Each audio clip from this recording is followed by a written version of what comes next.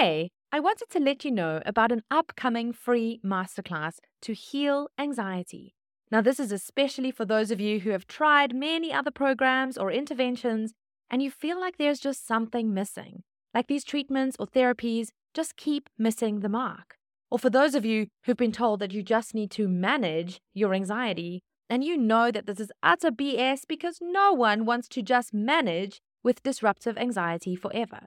So this masterclass is sharing inside secrets of what it means to truly heal anxiety by understanding the 3 parts of anxiety and how these are causing problems.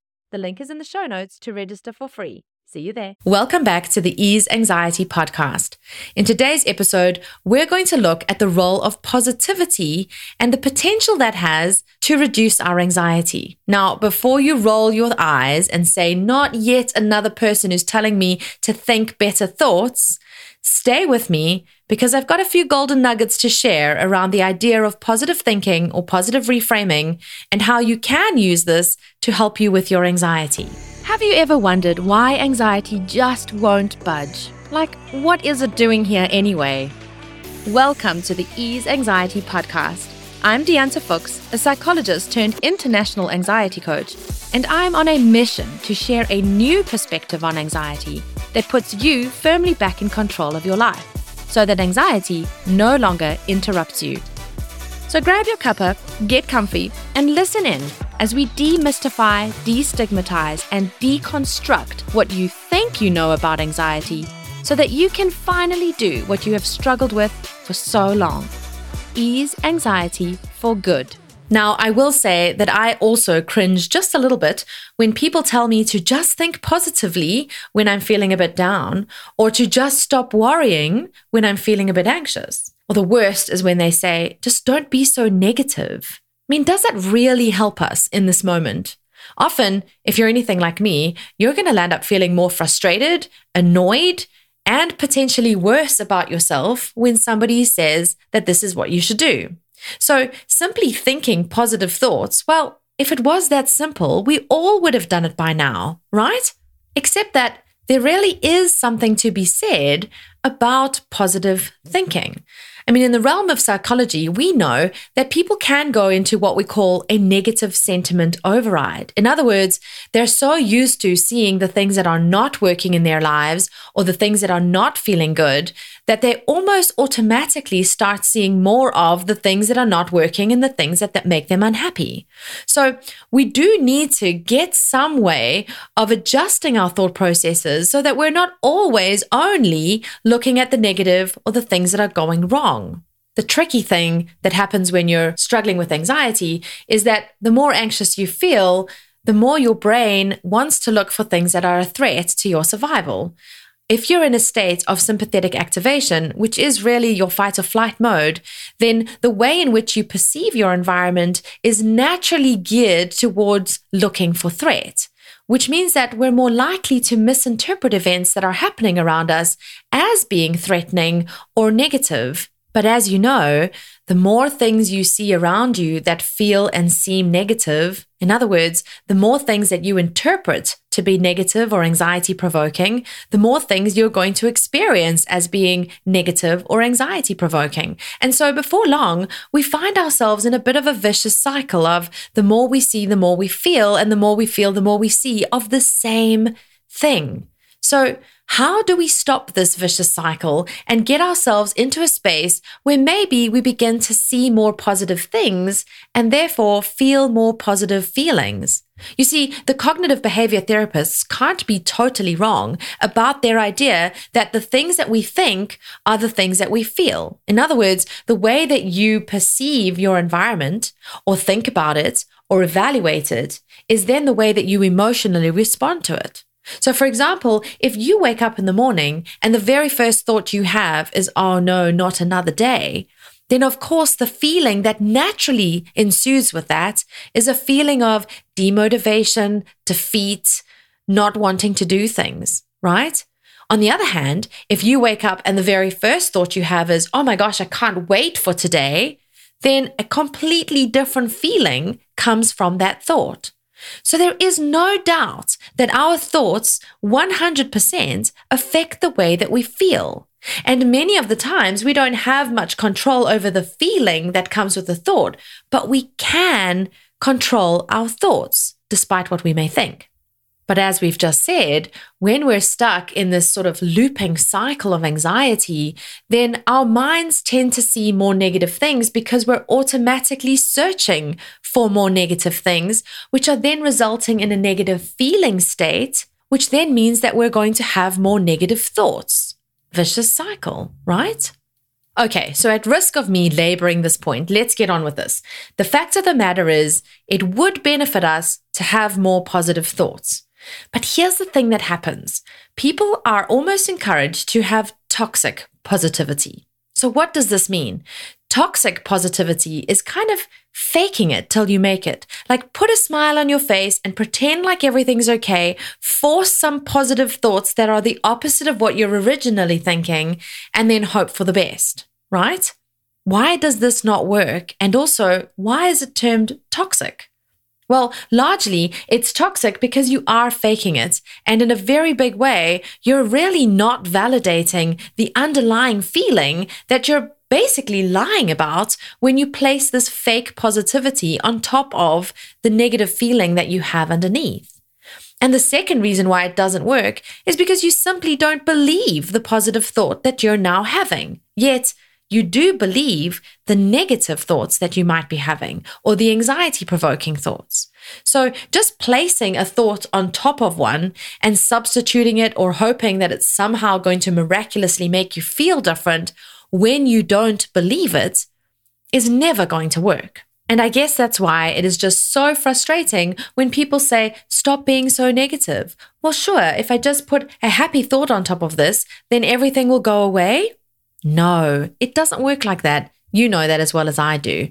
So what can we do? We now agree that having some positive thoughts really would benefit our mental health, but we also know that just simply substituting a negative thought with the opposite positive one doesn't work at all.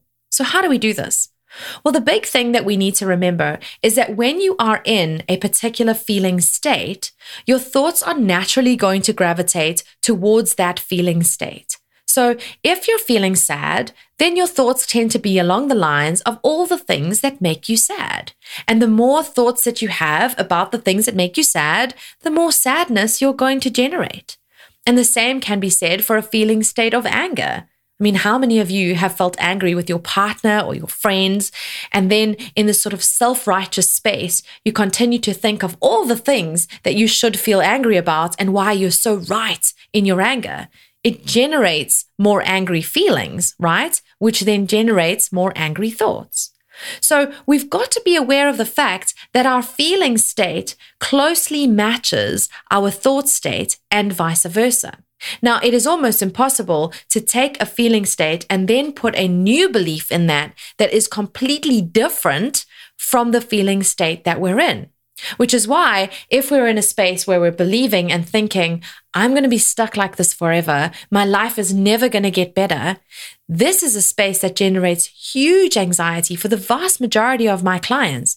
And the feeling state that comes with that is also intense anxiety because, of course, they're afraid they're going to be stuck like this forever. Now, in this space, it's going to be impossible to believe, oh, sure, in 5 months from now, my life is going to be rosy and everything will go back to being normal. Because in this feeling state, that belief is 100% unbelievable. And your subconscious mind then gets to argue with that belief and take you straight back to the original belief that says, nothing's going to change. I'm going to be like this forever. So what I want you to think about doing is to take one tiny little step towards a better feeling state. When we're in this space where things feel really heavy and really negative, is there just some little thing that we can focus on in this moment that is believable and that is true for us, but is just marginally better than where we are right now? It doesn't have to be perfect. It doesn't have to be a rosy outcome or something that we're super looking forward to. It can just be one little thing that in this moment makes us feel slightly better. And it doesn't even have to be connected to the original belief. Now, this is a great thing to practice first thing in the morning. For those of you who struggle with morning anxiety, this is a really good trick to use. So, for example, if you're waking up in the morning and the first thought is, oh, I'm anxious, I cannot do this day. Immediately, it puts us into the feeling state of anxiety and defeat. And you know what's going to happen with that, right? If we let our thoughts go without our control, they're going to generate more anxiety-provoking thoughts along the same lines. So instead of going down that path of thoughts, I want you to just consider what is something that's happening in this moment right now that doesn't feel so bad. Maybe you've just woken up in that perfect position where you're just super comfortable and the covers are around you and it's cozy and it's warm and that feels good. So we can just focus on that just for 1 minute and allow ourselves to really immerse ourselves in the feeling that is slightly better being cozy in bed than the one we were having before when we were worried about our day ahead. Now, if you allow yourself to just shift into that slightly better feeling state, then from this new position, it is then possible to consider something else that also feels good. Maybe from this I'm so cozy position and thought and feeling state, we can now consider, I actually had a really good night's rest last night. This is good. I feel rested. Now we can step into this new space and this new feeling state that will then allow us to generate even better feeling thoughts, right? But you can see what I'm doing here. I'm not jumping from my original thought that says, I'm so anxious, I can't do this day, to this is a glorious day, I'm so looking forward to it, which we both know neither one of us would believe. I'm inching my way forward in better feeling thoughts to create better feeling states, because those better feeling states then make better feeling thoughts possible. And I'm inching forward with thoughts that are actually believable so that they can shift my feeling state from this negative, I can't do the day, to, hang on, I'm really comfortable right now. Wow, I slept well last night. I'm quite well rested. I'm looking forward to having some breakfast. What am I going to have for breakfast this morning? Oh, what else is happening in my day that I can look forward to? Oh, I've got that phone call with an old friend scheduled. I'm giving some random examples here, but you can see what I'm doing, right? With each better feeling state, we're allowing ourselves to consider another thought that feels slightly more positive.